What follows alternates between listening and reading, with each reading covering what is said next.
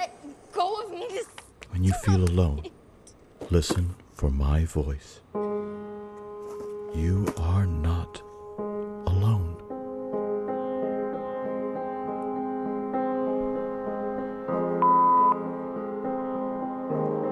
Mom, Dad, it's me.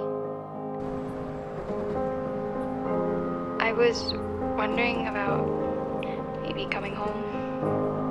I'm catching a bus up your way, and it'll get there early tomorrow morning. If you're not there, that's fine. I mean, I'll just stay on the bus, I guess. Come by fire, come by rain.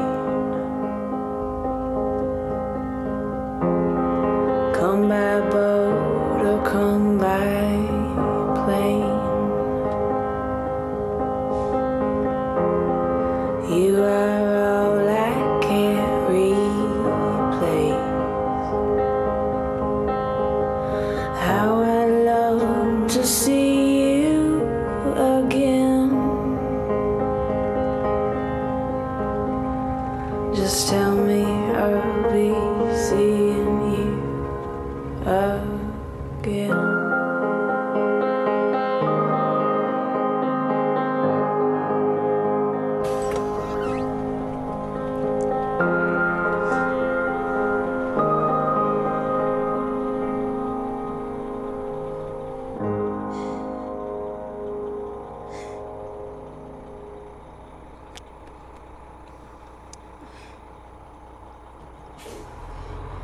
No. Wait, no, please. Stop the bus!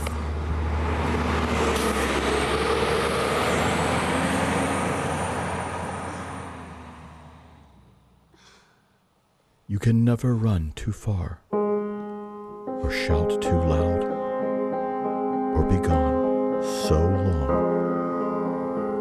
that you can't find your way home.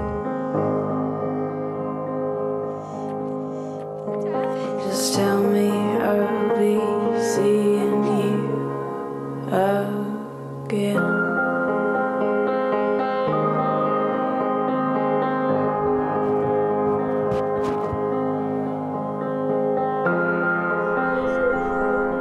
You can always come home. Well, good morning and welcome to Belong Church. And if there's not like moisture in your eyes after watching that, I don't know.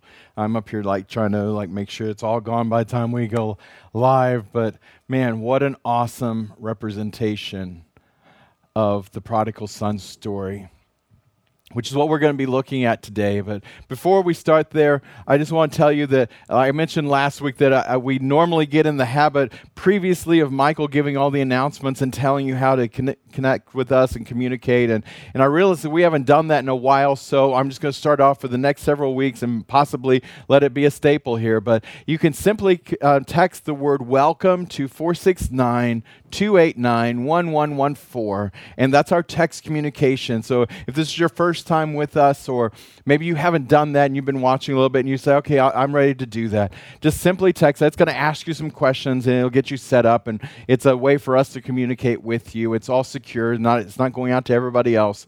It's just communicating completely with us.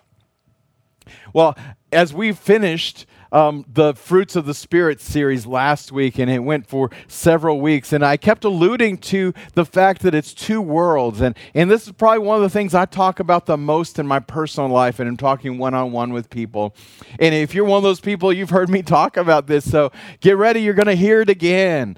But there's two worlds that we live in. There's the one that comes natural to us, and then there's the one that's over here that God says, man, I've got a better way. And we see this clearly in John chapter 10, verse 10.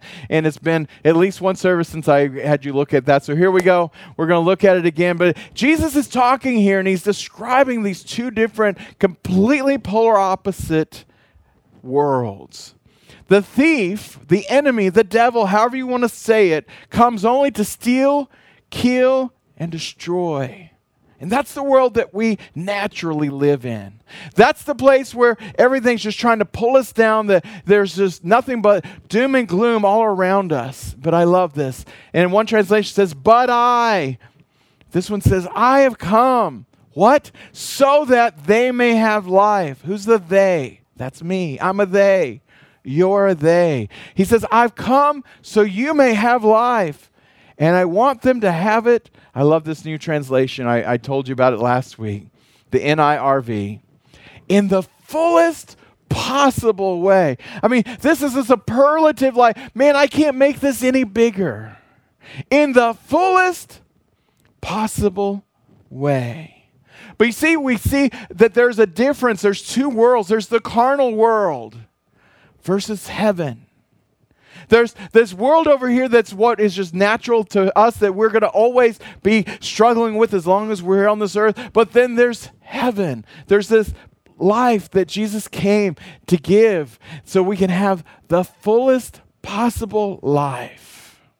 In fact, in John chapter 16, verse 33, he says, I've told you these things so you can have peace because of me. In this world, you're going to have trouble. But be encouraged. I've won the battle over the world. So he said, hey, you're going to have trouble while you're in this world. But don't get messed up over that. Because I won. He's like, man, I went through some struggles myself. And I won. We looked at 2 weeks ago in the Fruits of the Spirit series where they went through these terrible things, and the Apostle Paul's describing how horrible it was for them and everything they went through. And he says, and yet the joy of the Lord was overflowing inside of them. See, because God sent Jesus and he overcame the world. Jesus, in teaching the disciples how to pray, and it's commonly called the Lord's Prayer, but it's actually the disciples' prayer because he's giving a pattern for us. He directed that we're supposed to pray to our Heavenly Father. Look in Matthew chapter 6, verse 9 says, pray then in this way, our Father who is in heaven, okay, not my natural father, okay, I'm not asking my dad for something. I'm saying my Father who's in heaven, I'm shifting my entire focus up to heaven. Hallowed be your name. Your name is special. Your name is holy. Your name is wonderful. In fact, it's part of the prayer guide that we just went through in 21 days of prayer. And it's one of those prayers. If you don't have the prayer guide, you can download it from our website, or you can send us an email and we'll send you one. But it goes into how awesome his name is. But the next verse, verse 10, your kingdom come. See, there's a kingdom up in heaven, and there's the kingdom that's here. Jesus alluded to it in those two different things, but now in the prayer, he's like, hey, your kingdom, Jesus, Father, God, I'm praying, your kingdom come. Your will be done, not my will. In fact, one of his last prayers that he prayed in the garden, he says, Father, not my will, but your will. See, in the beginning of his ministry, he's saying the same thing at the end. Your will be done. Look, on earth. Not it's all great in heaven, and earth is just like, oh, I've turned my back. I don't know what's going on earth. Forget about earth. No, let your kingdom come on earth as in heaven. Can I say it like this? We need to have come to earth. On earth as it is in heaven. That's our goal. That's part of what we're supposed to do. We're supposed to be praying this prayer. That's the example Jesus gave. That's how we're supposed to pray. And if you're new to this, and maybe you're one of those people that's still just checking everything out and say, I don't really know what to pray. Pray that prayer. Simple. Actually, 2 weeks ago, someone was asking me at one of the places where I'm working, they're like, hey, so what's the Lord's Prayer? And might have had a little bit of alcohol, and you know, just I must have said the prayer 50 times. And you can see, trying to connect and to be able to remember each words with it. And I was not aware that I had it memorized as well as I do, but it was kind of funny. But that's what our goal is, and that's the only thing you know to pray until you grow in it. Just pray that prayer. On earth as it is in heaven. See, the struggle will always be between these two worlds, carnal or heaven. So am I going to bring heaven into my carnal world and I'm going to step into that? Or am I going to just like let whatever happens, happens? See, what the enemy meant for good, living in a carnal world, God can turn, what the enemy meant for evil, living in a carnal world, God can turn it for good. He's like, hey, I can take this brokenness, these shattered dreams, this stuff that you don't know how you can possibly turn around. God says, hey, just put it in my hands and I can redeem that. I can turn and I can bring you over into this world. And many of us find ourselves like the modern day prodigal that we saw in the beginning of this bumper video. That, life didn't turn out like we thought. We find ourselves and go, hey, this isn't my dream. This isn't what I thought it was going to be. God specializes in collecting all of that. You saw the lip was busted, and you saw she's kind of shattered, tattered all up. You saw the panic when the bus was driving off, and she's like, and then she saw her father.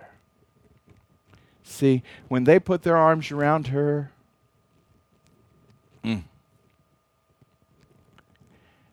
all of that stuff can be turned around.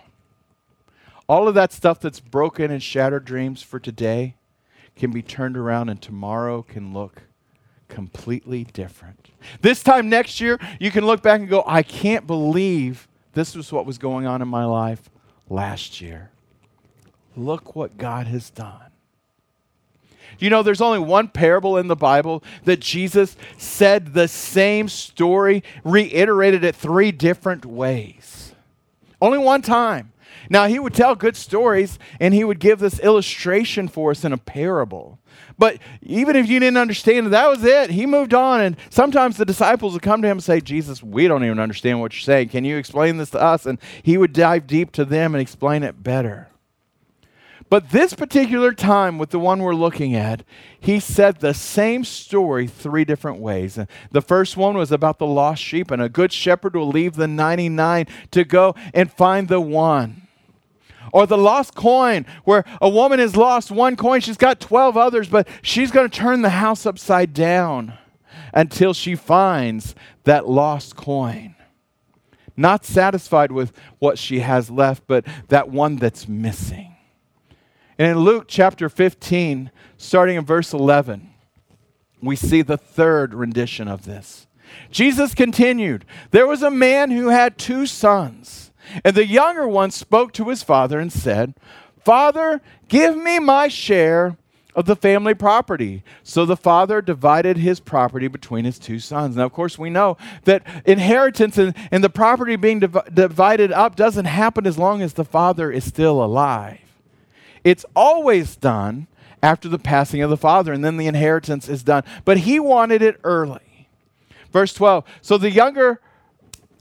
Verse 13, long after that, the younger son packed up all that he had. Then he left for a country far away. Man, I'm going to do my own thing. I'm going to set out, and I'm going to go where they don't even know my dad. They don't know me. And there he wasted his money. Now, this translation says on wild living, and others says he just wasted it. And literally the words in the original says literally just wasteful living. He just went out and he squandered all of his money.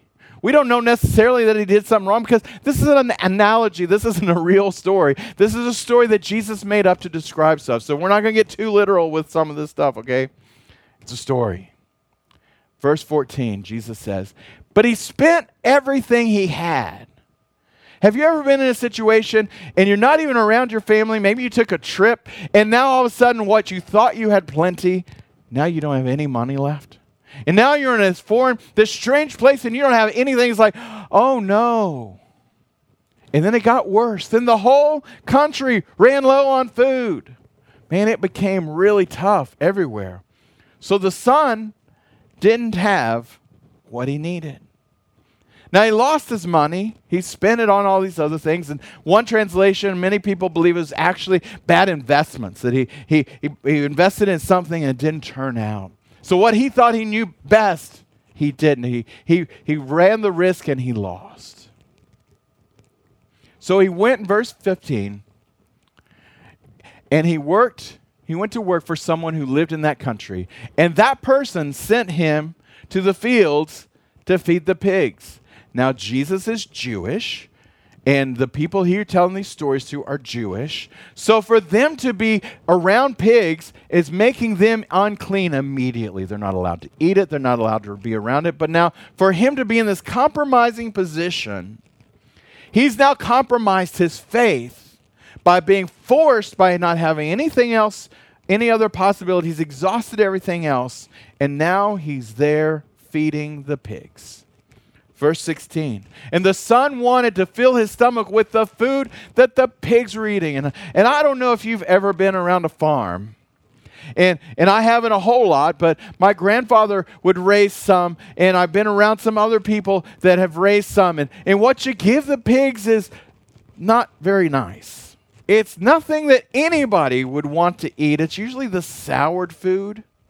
It hasn't been refrigerated. It's just been setting out all day long, and then you just throw it down there, and it's always muddy, and it's all nasty, and he wanted to fill his stomach with that. But no one even gave him anything. So here he is, dirty. His religious faith is compromised by having to be out there, and he's unclean, and all this thing. And then verse 17, then he began to think clearly again. He came to himself and says, man, what have I done?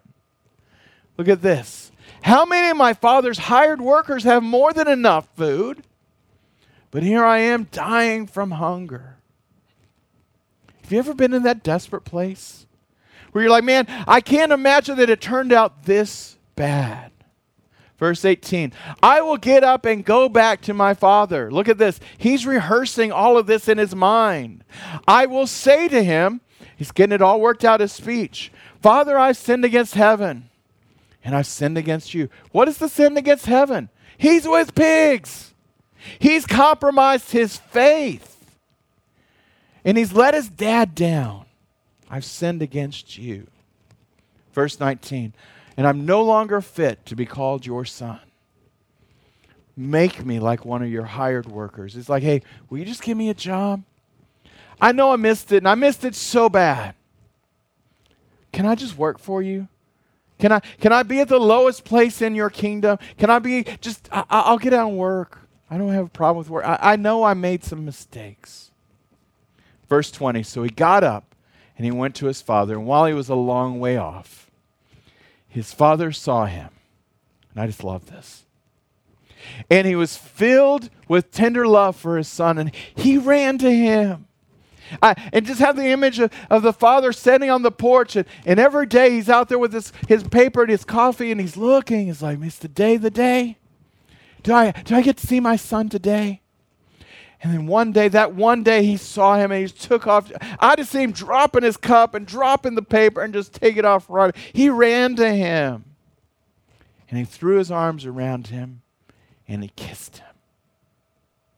How tender. How wonderful. And I love the bumper video reenacting in a today's kind of economy that scene. But now look, the son gathered himself, verse 21, and he said to him, okay, I'm going to say what I've rehearsed. Father, I've sinned against heaven and against you, and I'm no longer fit to be called your son. Verse 22, but the father said to his servants, quick, bring me the best robe, put it on him, and put a ring on his finger and sandals on his feet. Hey, let's take care of him and bring the fattest calf and kill it. Let's have a feast and celebrate. This son of mine was dead, and now he is alive again. And now he is found. So they began to celebrate. Now look at some interesting things in this. I don't know necessarily that the son had bad intentions. He should have waited until his father passed away and the inheritance was given to him, but asking for it to set out on his own and try and do it his own way,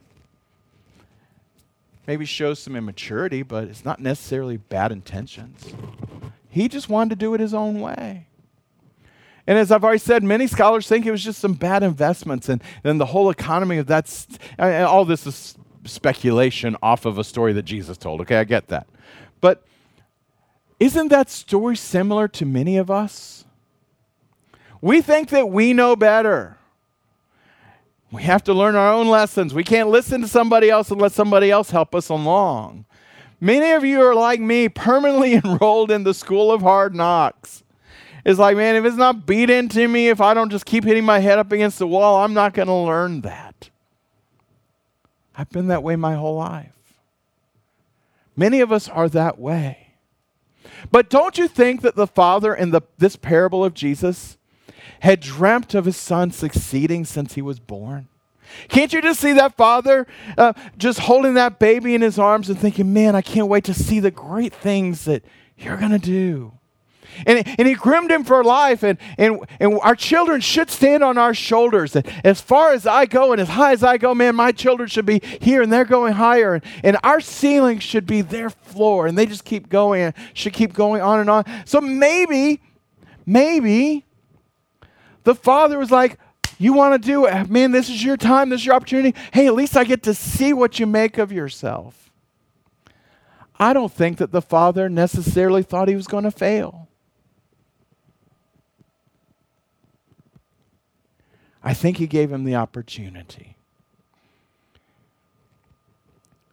See, in John 14, verse 12, Jesus is speaking here.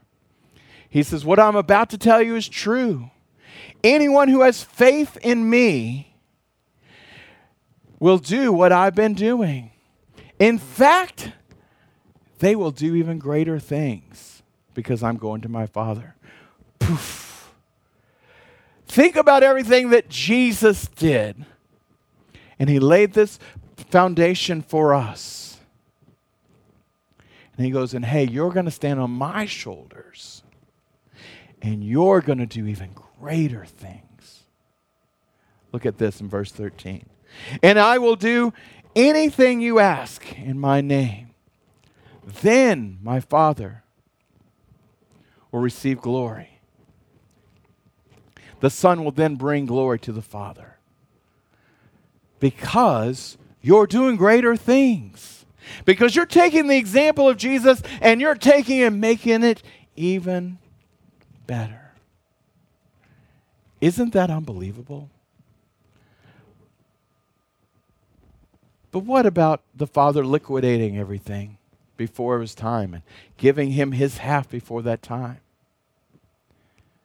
Don't you think that he had hopes for his son that he'd make it? I believe he was standing on that porch looking for his son's return. I don't believe he was looking for him to be failure, for it to be a failure, for him to come back dragging. I don't think he was looking for him to come back in the shape he came back. I think he was just looking for his son. I know every time I get a chance to see either of my sons and texted one of them last night after the Super Bowl and was just like, hey, are you at the game? Did your team win? Man, I'm just excited to hear. And when he replied, I was so happy. When I get to go and be with my other son and get to see, I'm just happy to be there. I believe he was out looking on the porch, not like, how long until you're going to fail?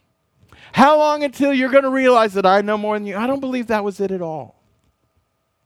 But don't we have that image in our mind? God's just up there waiting for me to miss it, for me to mess up. Yeah, I messed up, God. He loves you. He loves me. I believe that father believed for the best in his son. But he was still yearning for his son to return. But when he saw him from afar off, it said, we just read it, he ran. And when his son took that moment to deliver his rehearsed speech that he got it all worked out, he didn't scold him and go, man, what did you do? You stink. Go take a bath before you talked. What happened? Do you notice he didn't even ask him what happened? Isn't that amazing? He simply received him. Remember we looked a few weeks ago that says, the love of God covers over, and I say like a blanket, a multitude of sins. He simply received him as he was, stinky from being with the pigs.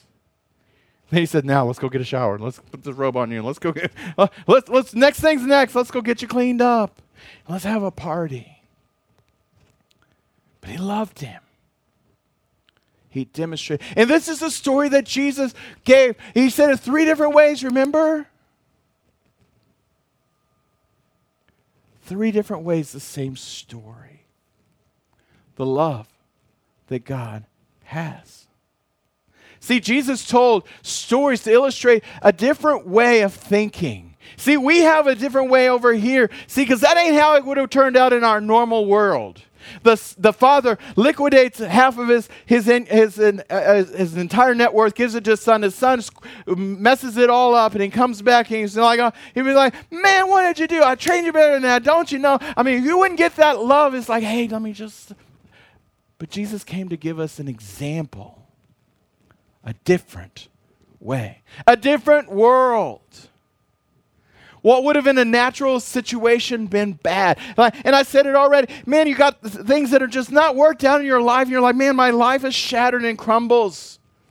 The Father was able to turn it around for good by love. So how does that relate to you and me?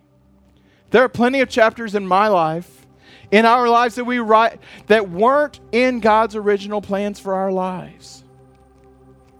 Several years ago, I was a deputy in Florida, and I had an opportunity one time to have Lenore along with me for a ride along. I wish I did that a whole lot more times than that. But she was riding in the car with me, and I had to arrest a certain young lady for crazy stuff. And we're at the jail, and we're in the jail doing the paperwork and everything, and there's another girl in a solitary thing, and she was not having a good day, if you follow what I'm saying. And she was starting to freak out a little bit. She's pounding on the thing, and then Lenore's like, honey, you need to go let that girl out. And I said, first of all, I don't have the keys. I can't let that girl out. She's like, no, I feel claustrophobic. She's having this hard time. And right now, I know my wife is even thinking that same thing. She's starting to feel a little compressed and all this stuff. And she's like, no, you got to go let her out. I feel for her. And I'm like, this is jail. This isn't a happy time for her. And she's in this bad place. And she's at this thing. And fast forward to recently, if I know of someone else who made some bad choices and was taken to jail.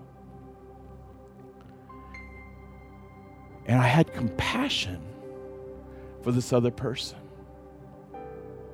And reached out and still reaching out and trying to share the love of God with this person. But can I tell you, they both deserved to be in jail. They both had done things. They both had made messes in their lives. But I have changed. Because I'm now looking at it from a view of God can take these messes, shattered pieces, and He can do something with them. See, because there are plenty of detours in our life. Because I think in my mind that I got it all worked out. But God says, hey, but I'm the one who's watching out over your heart, and I'm the one who's reading your mind. I know what's really going on. But the greatest news is our Heavenly Father, the one that Jesus said, direct your prayers to in Matthew 6, when you pray, He's able to turn them into good. How? By surrendering it all to Him. See, the prodigal son returned in humility. He even had a rehearsed speech. He didn't know his future, but he knew his father. Think about that. He didn't know his future. He felt he had already lost his rights as a son, but he knew his father had compassion. He knew his father. Please bow your heads. This is such an emotional story. The bumper video started off emotional all by itself, and then this story that Jesus told. But what a picture into the heart of God. So where do you find yourself today? Right now. Do you feel that little quickening in your heart and you're like, oh no, I don't know what's going on right now? Where would you say that you are right now with Father God? Would you say, maybe I've tried to do it on my own way and maybe I've left some shattered pieces? Or maybe you haven't even trusted Him yet. Today I want to invite you to pray this prayer. To begin, or maybe return, or maybe to run back to that Father. Can I tell you, He's waiting on the porch for you. If that's you today, simply repeat this prayer after me. Say, God in heaven, I want to begin a relationship with you. I want to know you. Right now, I ask you to forgive me for every time I've missed it and make me brand new. Take my shattered pieces. I surrender my life to you. Thank you for giving your life for mine. Today, I give you my life. And the best way I know how, I'm going to live for you. In Jesus' name I pray. Father, I pray for everyone who prayed that prayer maybe for the first time. Maybe for the person who just heard that prayer and says, I know if I'm ready to pray that. And maybe right now they're saying, I'm going to rewind that and say that prayer. Maybe for someone who says, man, I used to walk with God, but I identify a lot with the prodigal son, with the prodigal daughter. And God, I'm going to trust you. And I'm going to surrender my life and take the brokenness that's in my life, and I trust you to do something good with it. Father, I pray for all these situations. And I thank you that you're an amazing miracle-working God. And I thank you for the illustration that Jesus gave us. In Jesus' name I pray. Amen. If you prayed that prayer, I encourage you to take the next step, and that's simply to text the word NEXT to 469-289-1114. And I've already mentioned that number. It's our text communication. And this is a different one from the welcome. This is letting us know that you prayed that prayer and you want to know what your next steps, and we'll communicate with you and let you know what those steps would be if you want to take them. And as I always say, I encourage you to invite someone to take this journey with you. To maybe send them this URL or forward this on or share it with them or share it on your Facebook or whatever it would be. But we're better when we're going through a journey together. And lastly, for those of you who are interested in being a part of the financial success, the easiest way is to text to give, and you simply text the word give to 469-410-7788. And it's a different number than our communications because it's the financial side. It's got to be a separate number. Again, text the word give to 469-410-7788. It's going to ask you a few questions the first time. After that, it's got everything stored. Or you can simply go to givetobelong.com. Well, let's close in prayer.